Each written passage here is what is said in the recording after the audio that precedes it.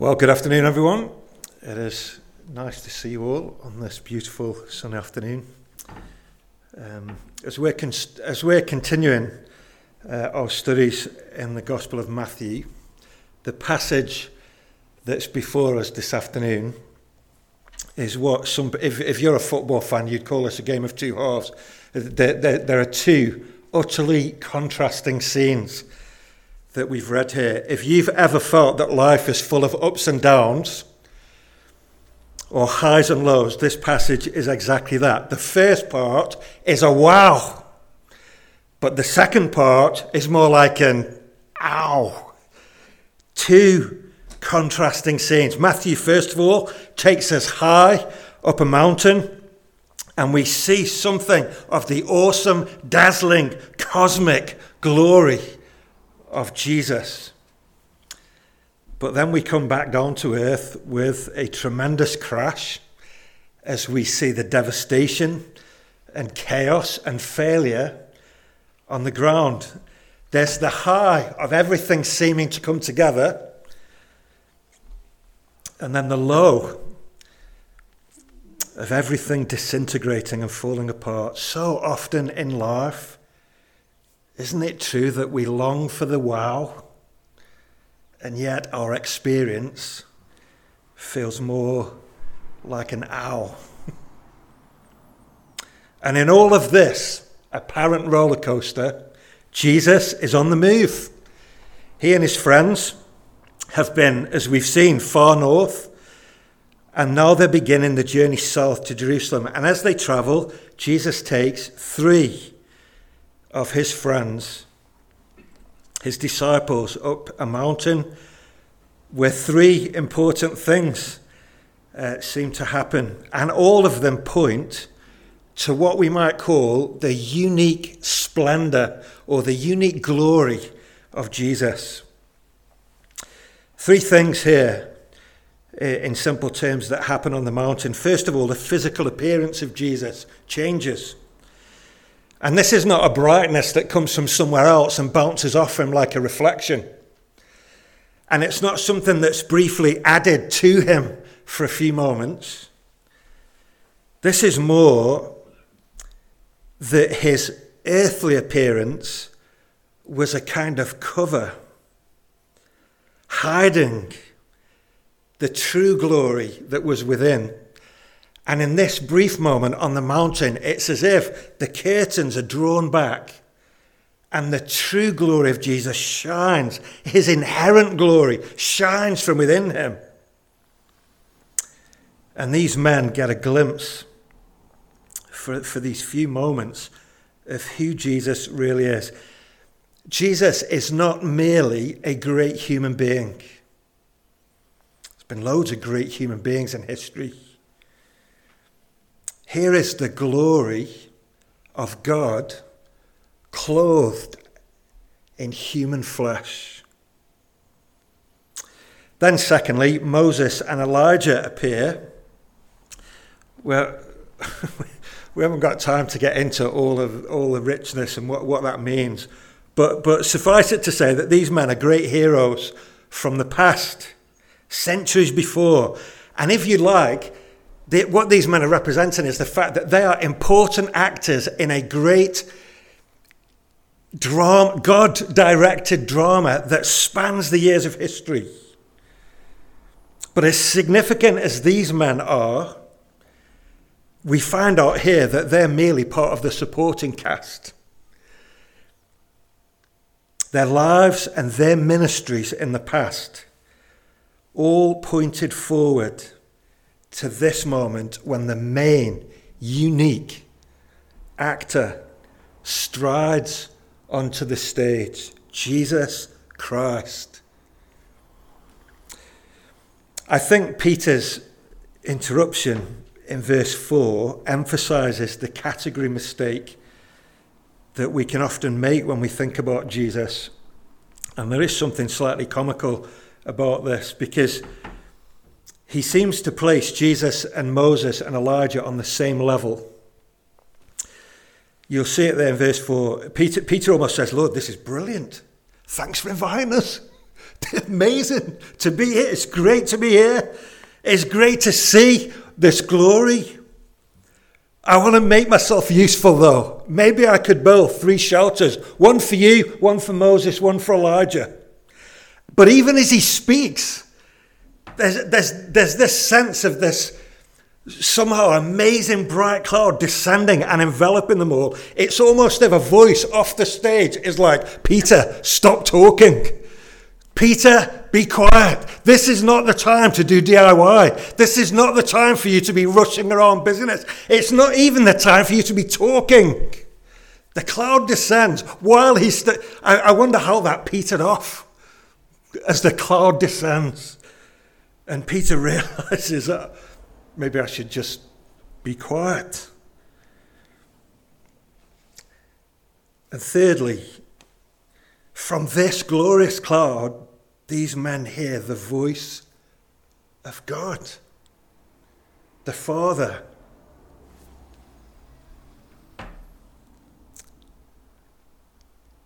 If you've been with us as we've been going through Matthew, in the previous chapter, we heard Peter say to confess. Jesus said to them, who do you think I am? And Jesus said, you are the Christ, the Son of the living God. We heard Peter say that. Now Peter gets to hear God, the great Father of our Lord Jesus Christ, say the same thing. And don't miss the fact here that Jesus is not just glorious and unique, but that he is cherished and treasured and delighted in by his Father. Verse 5.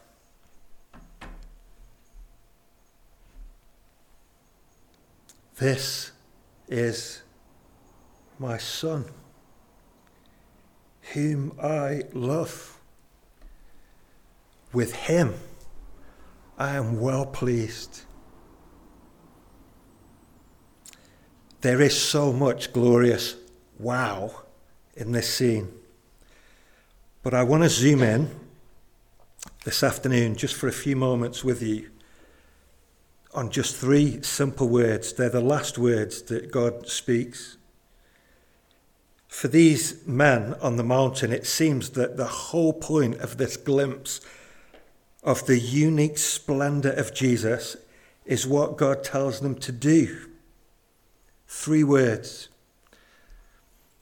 Listen to him. Listen to him because he is uniquely glorious, yes. But more than all of that, listen to him because he's mine and he's for you. This is quite literally, I think, a match made in heaven. It seems to me as if God is handing over his glorious Son to them. But there is a sense as well that God is giving them over to Jesus. What a moment. This is my Son whom I love. With him I am well pleased. Listen to him. Listen to him. There is so much noise in our lives. There's often so much noise in our own emotions. It is hard sometimes, isn't it, to know who to listen to and what to listen to. But here is God gloriously simplifying that equation. Listen to him. If we would know the heart and mind of God, we must listen to Jesus. And it seems obvious, doesn't it, that God doesn't just mean listen here as if Jesus is some kind of podcast, optional. I think it's clear that God means listen to him in a way that will transform your life and experience, this is the moment where God takes a great big fat marker pen and underlines and highlights the identity and supremacy and beauty of Jesus. This is the moment when God makes the way of human salvation that we all yearn for crystal clear. Maybe over the next couple of weeks we'll see as well, this is the moment where God himself establishes the ethic of the church that is about to be born. If you want a definition of what church is, it is a bunch of people who are listening to him. This is where the whole ethic of the church is grounded. This is our task, to listen to Jesus and to listen believingly, if that's even a word, and to listen obediently, which I think is a word. So, this afternoon, what I want us to do is just simply to walk through the rest of these two contrasting scenes and listen to Jesus. There are basically four conversations that go on here in the verses that Andrew read to us. And we hear Jesus speak. Twice, Jesus responds to the circumstances around him. And then another two times, he's responding to specific questions that the disciples ask him.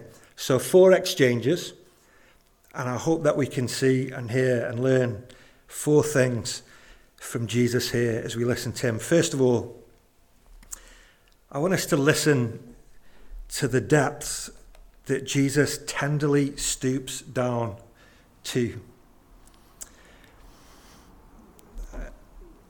I'm not sure if my headings this afternoon are any good, but you'll get the thrust of what I'm trying to say. What I'm trying to establish here is something of his gentle tenderness. I'm not trying to establish it, you know what I mean? I'm trying to highlight it. When the disciples experience the bright cloud surrounding them and they hear the voice of God speaking to them, they are utterly terrified and they fall on their faces. I think it's true to say that in this world we have a big problem with power. So often we see power being used to exploit and to bully and to dominate and to crush those who are powerless. But here is something truly beautiful. Here is great power that instead instinctively chooses to protect and comfort rather than crush.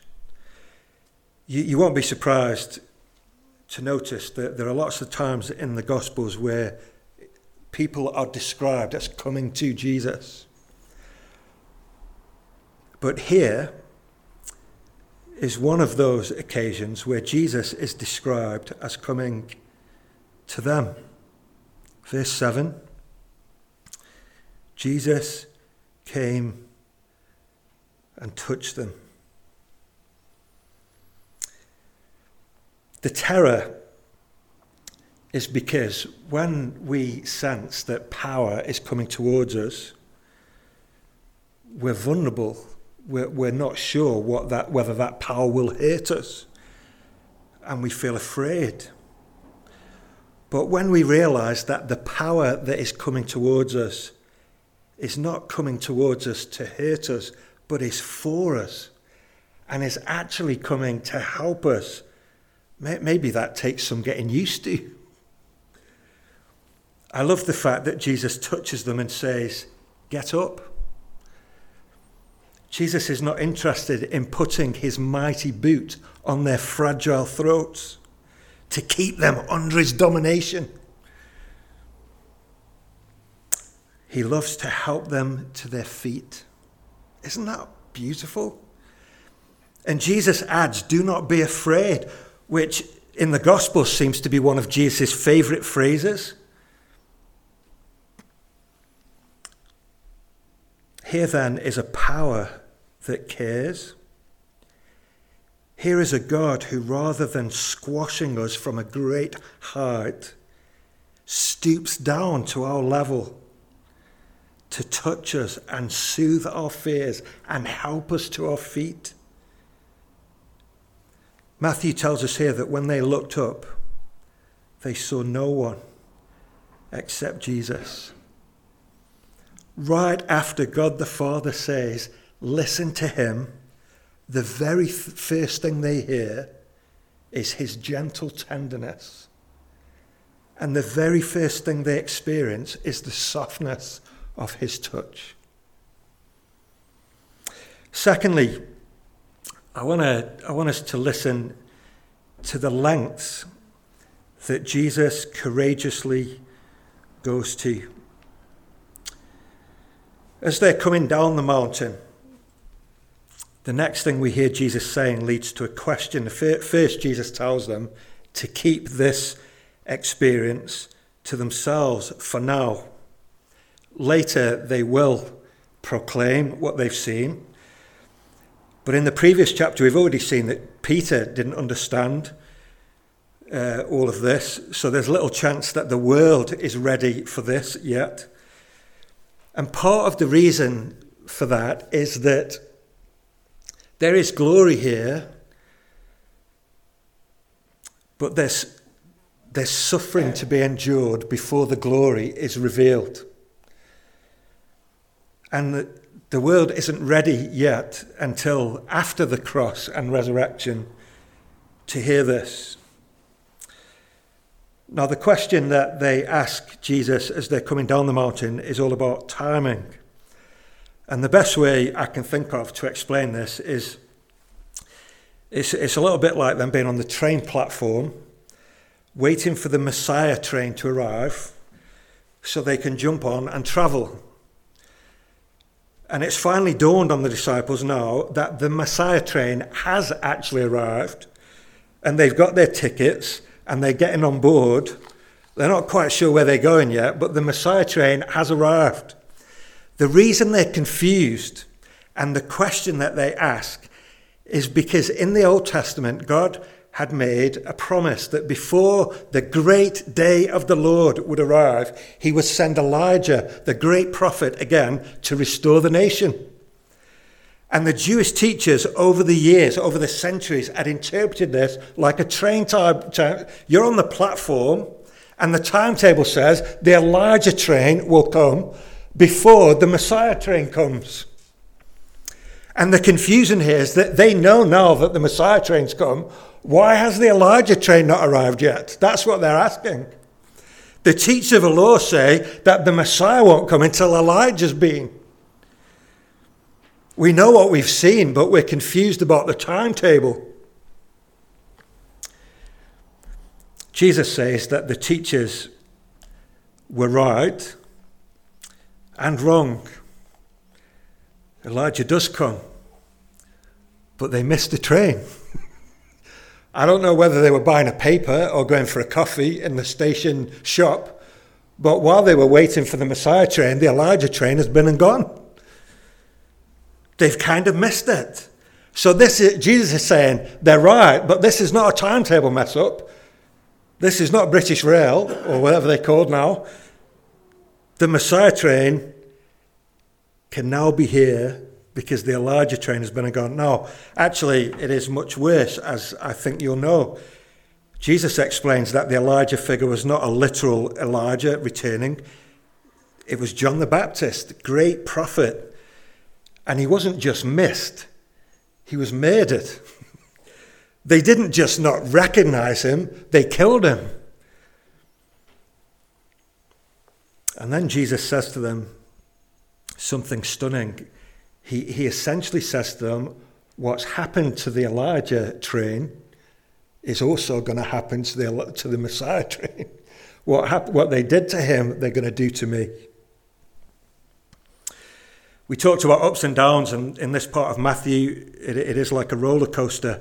In chapter 16, Peter is like, Jesus, you're the Son of God. Jesus is like, yes, but I'm going to die. In this chapter, it's like, but look at your glory, Lord. And Jesus is like, I know, but they're going to do to me what they did to him. It's kind of like the disciples are disorientated. In this world, we don't expect normally to see the glorious and the strong and the powerful suffering. But in this second conversation down the mountain, as we listen to Jesus, Matthew highlights again that Jesus knows exactly where he's going. As they travel south, Jesus is preparing his friends for what lies ahead when they get to Jerusalem. Jesus actually does it again in verse 22.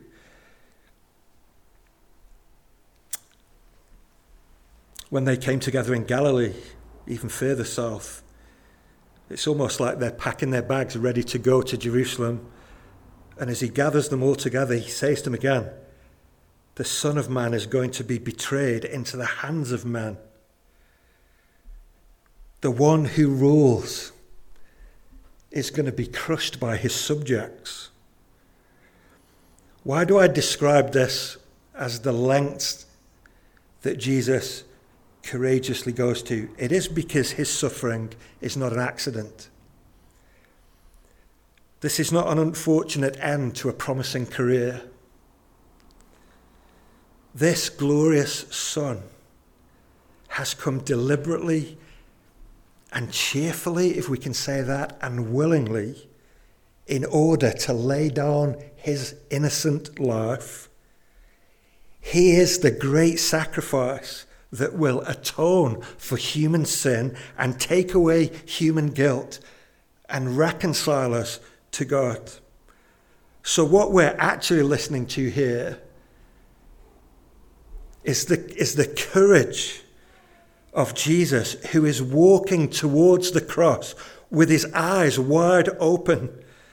And what we're sensing is that there is no obstacle too great. There is no cost too high. There is no task too hard for him when it comes to saving his people. There is no length that he would not go to save his people, to save you. Do you know that? There is no length he would not go to save you and bring you to God. Here is a power that is gentle and a glory that willingly suffers. Thirdly, well, we come down the mountain now with Jesus and these three disciples, and this is the very definition of coming down to earth with a bump. And I want us to listen to the resistance that Jesus triumphantly overcomes. Notice first in verse 14 that there is a crowd here watching and waiting. Every man and his dog has an opinion, don't they? And as they come, there's a crowd here watching, waiting. Next, a father comes and kneels before Jesus, desperate. Lord, have mercy on my son. He has seizures and is suffering greatly. So, while three of the disciples have been enjoying glory on the mountain, the other 9 have fallen flat on their faces in the valley. This is horrible for everyone involved. Because the man says in verse 16, I brought him to your disciples, but they couldn't heal him. This is important because back in chapter 10, Jesus sent his disciples out to preach and heal as he himself had been doing. And they had done so. Jesus sent them out with his authority. And it's almost as if one day the sun is shining everything seems easy, and the next day it's completely rubbish. One day they are working to their full potential, living the dream, and the next they're failing and ashamed with a whole crowd of people watching their humiliation. We don't live in these times. We don't live in this age. We can't draw a straight line from now to this. But you know what that feels like, right? That sense of ups and downs. But let's listen to Jesus. That's our task here. As Jesus witnesses this carnage unfolding, his first response is the deepest of groans. Verse 17. O unbelieving and perverse generation, how long shall I stay with ye? How long shall I put up with ye?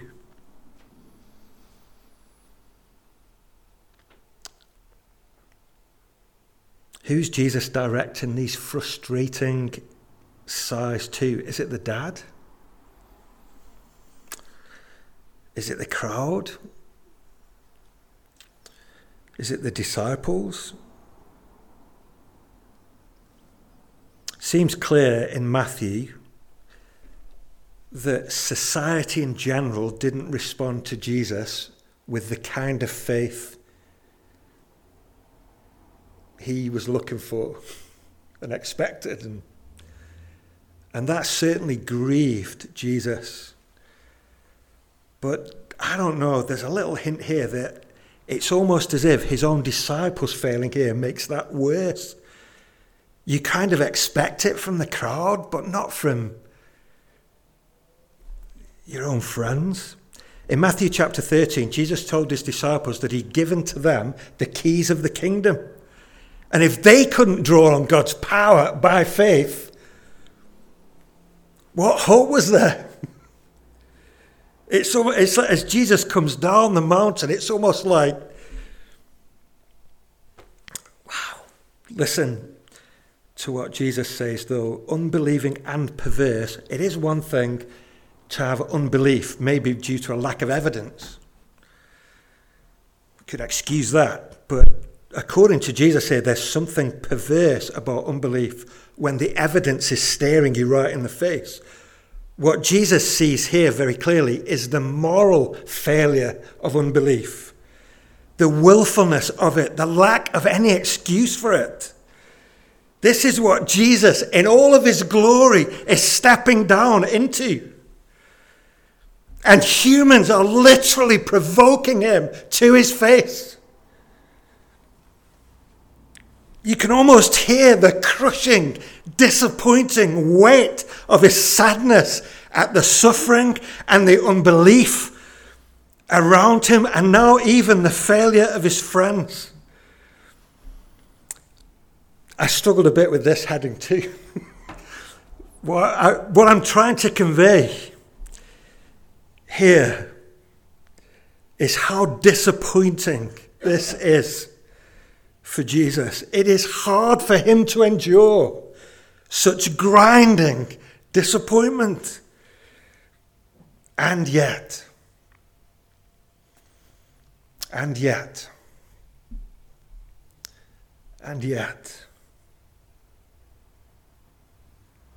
his frustration does not descend into bitterness. There's not even a hint of him here giving up in despair or lashing out in anger. What Jesus actually says is, bring me the boy. Bring me the boy. Oh, I do love this. When no one else can help, when all else fails, when all hope is lost, when even his friends fail, everything is falling apart, Jesus says, bring the boy to me.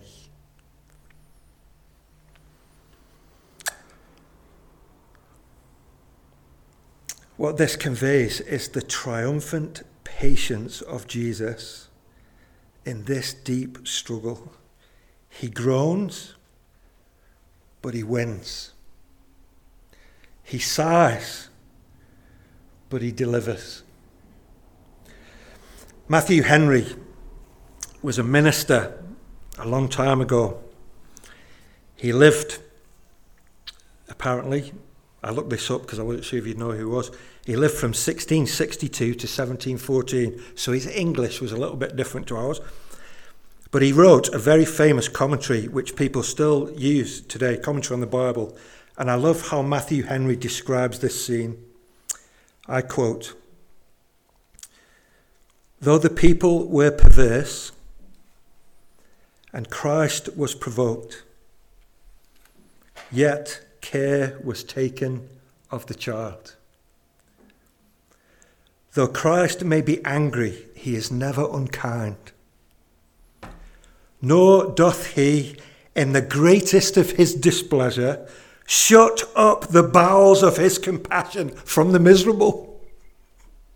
Oh, I do love that. "Bring him to me. When all other helps and comforts fail, we are welcome to Christ and may be confident in him and in his power and goodness."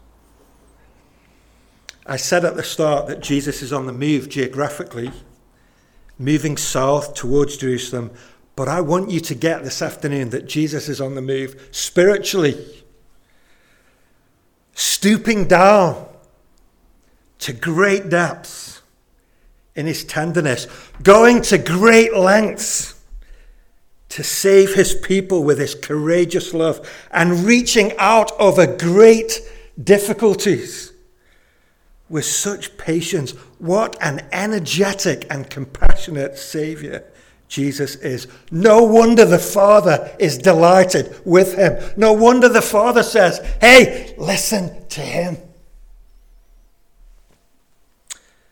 Oh, we've got one more. Number 4. Listen to his stunning invitation.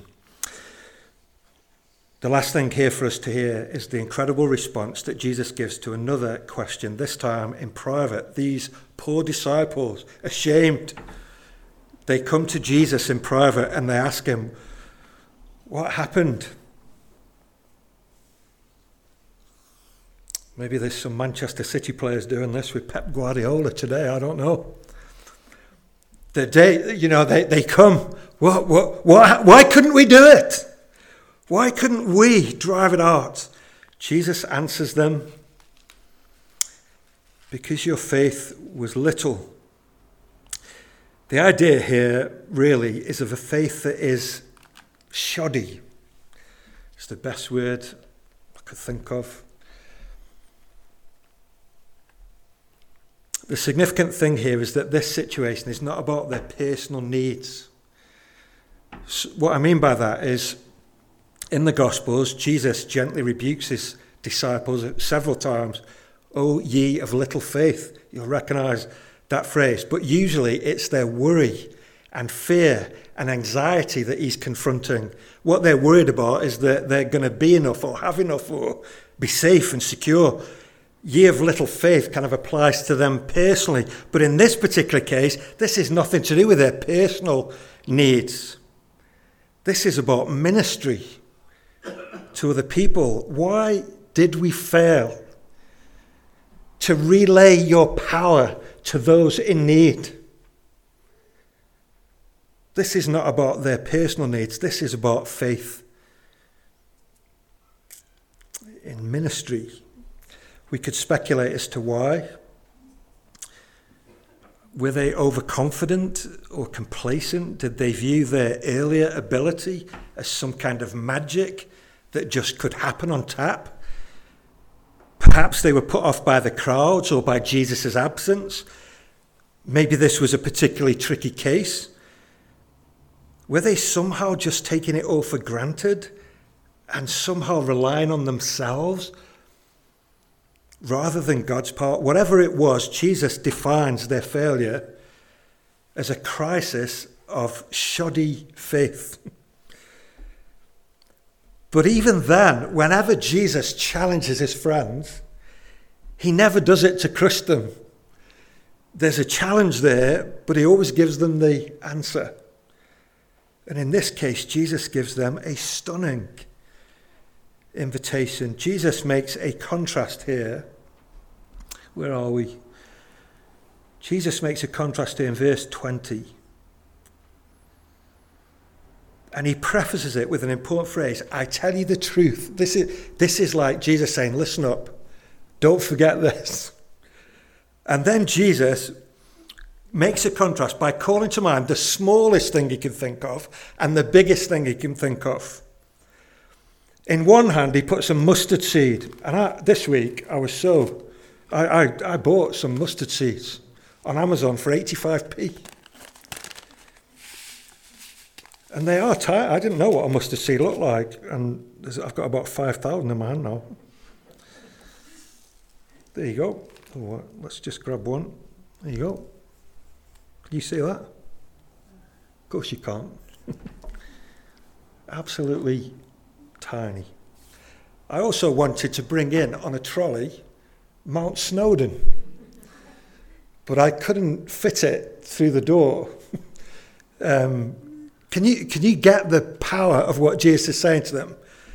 In one hand, he's got a mustard seed that you can hardly see, and in the other, he has like this massive mountain.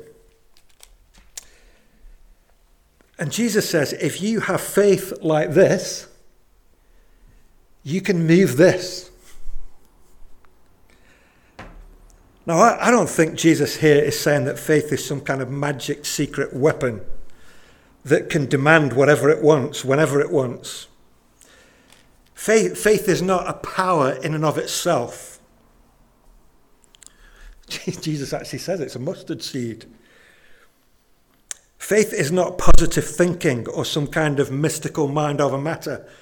The wonderfully encouraging point that Jesus is making here is that it's not actually the adequacy or the size of our faith that counts.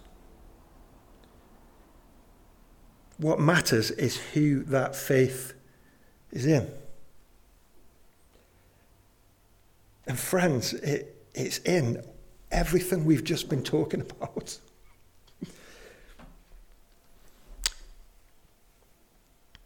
Neither is Jesus telling his friends to go out moving literal mountains around and confusing everyone.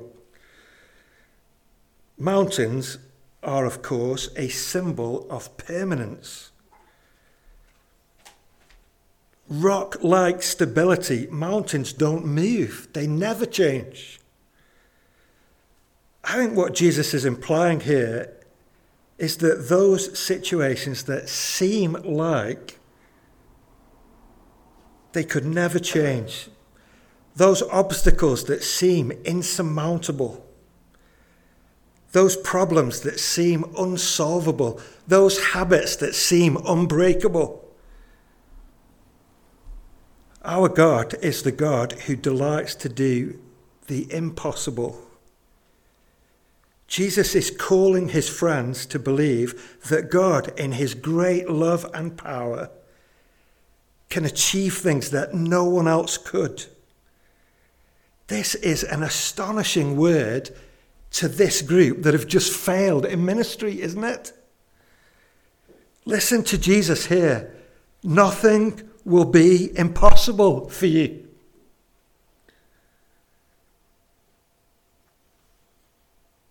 What are the mountains that we face in ministry terms? How on earth will our community be reached with the good news of Jesus? How on earth can we too ever relay to other needy people the power of God? How on earth can we do that? We can't. But we have a God who is able to do what otherwise would be impossible. And he loves for his people to trust him, to do what only he can do. It's not the size of our tiny faith, but the greatness of the power of our God. So, we've seen that God commands us to listen to him. What can you hear as you listen to Jesus in this passage? His gentle tenderness, his courageous love that took him to the cross, his patient victory, and now here his stunning invitation to us as a church family, REC, weak as we are, to trust him, to trust his Son and the life-changing power of his gospel, to call others to come and listen to him, to love and serve one another in his strength, and to know that the smallest faith can make the biggest difference because of the greatness of our God. Amen. Let's bow for a moment, shall we? And we'll just pray.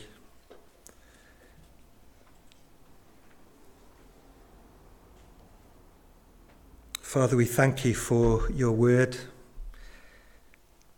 the compelling nature of it. And Father, at the beginning of this service we sang, "Oh, sing hallelujah, Christ our hope in life and death." Father, would you help us to listen to him believingly and obediently.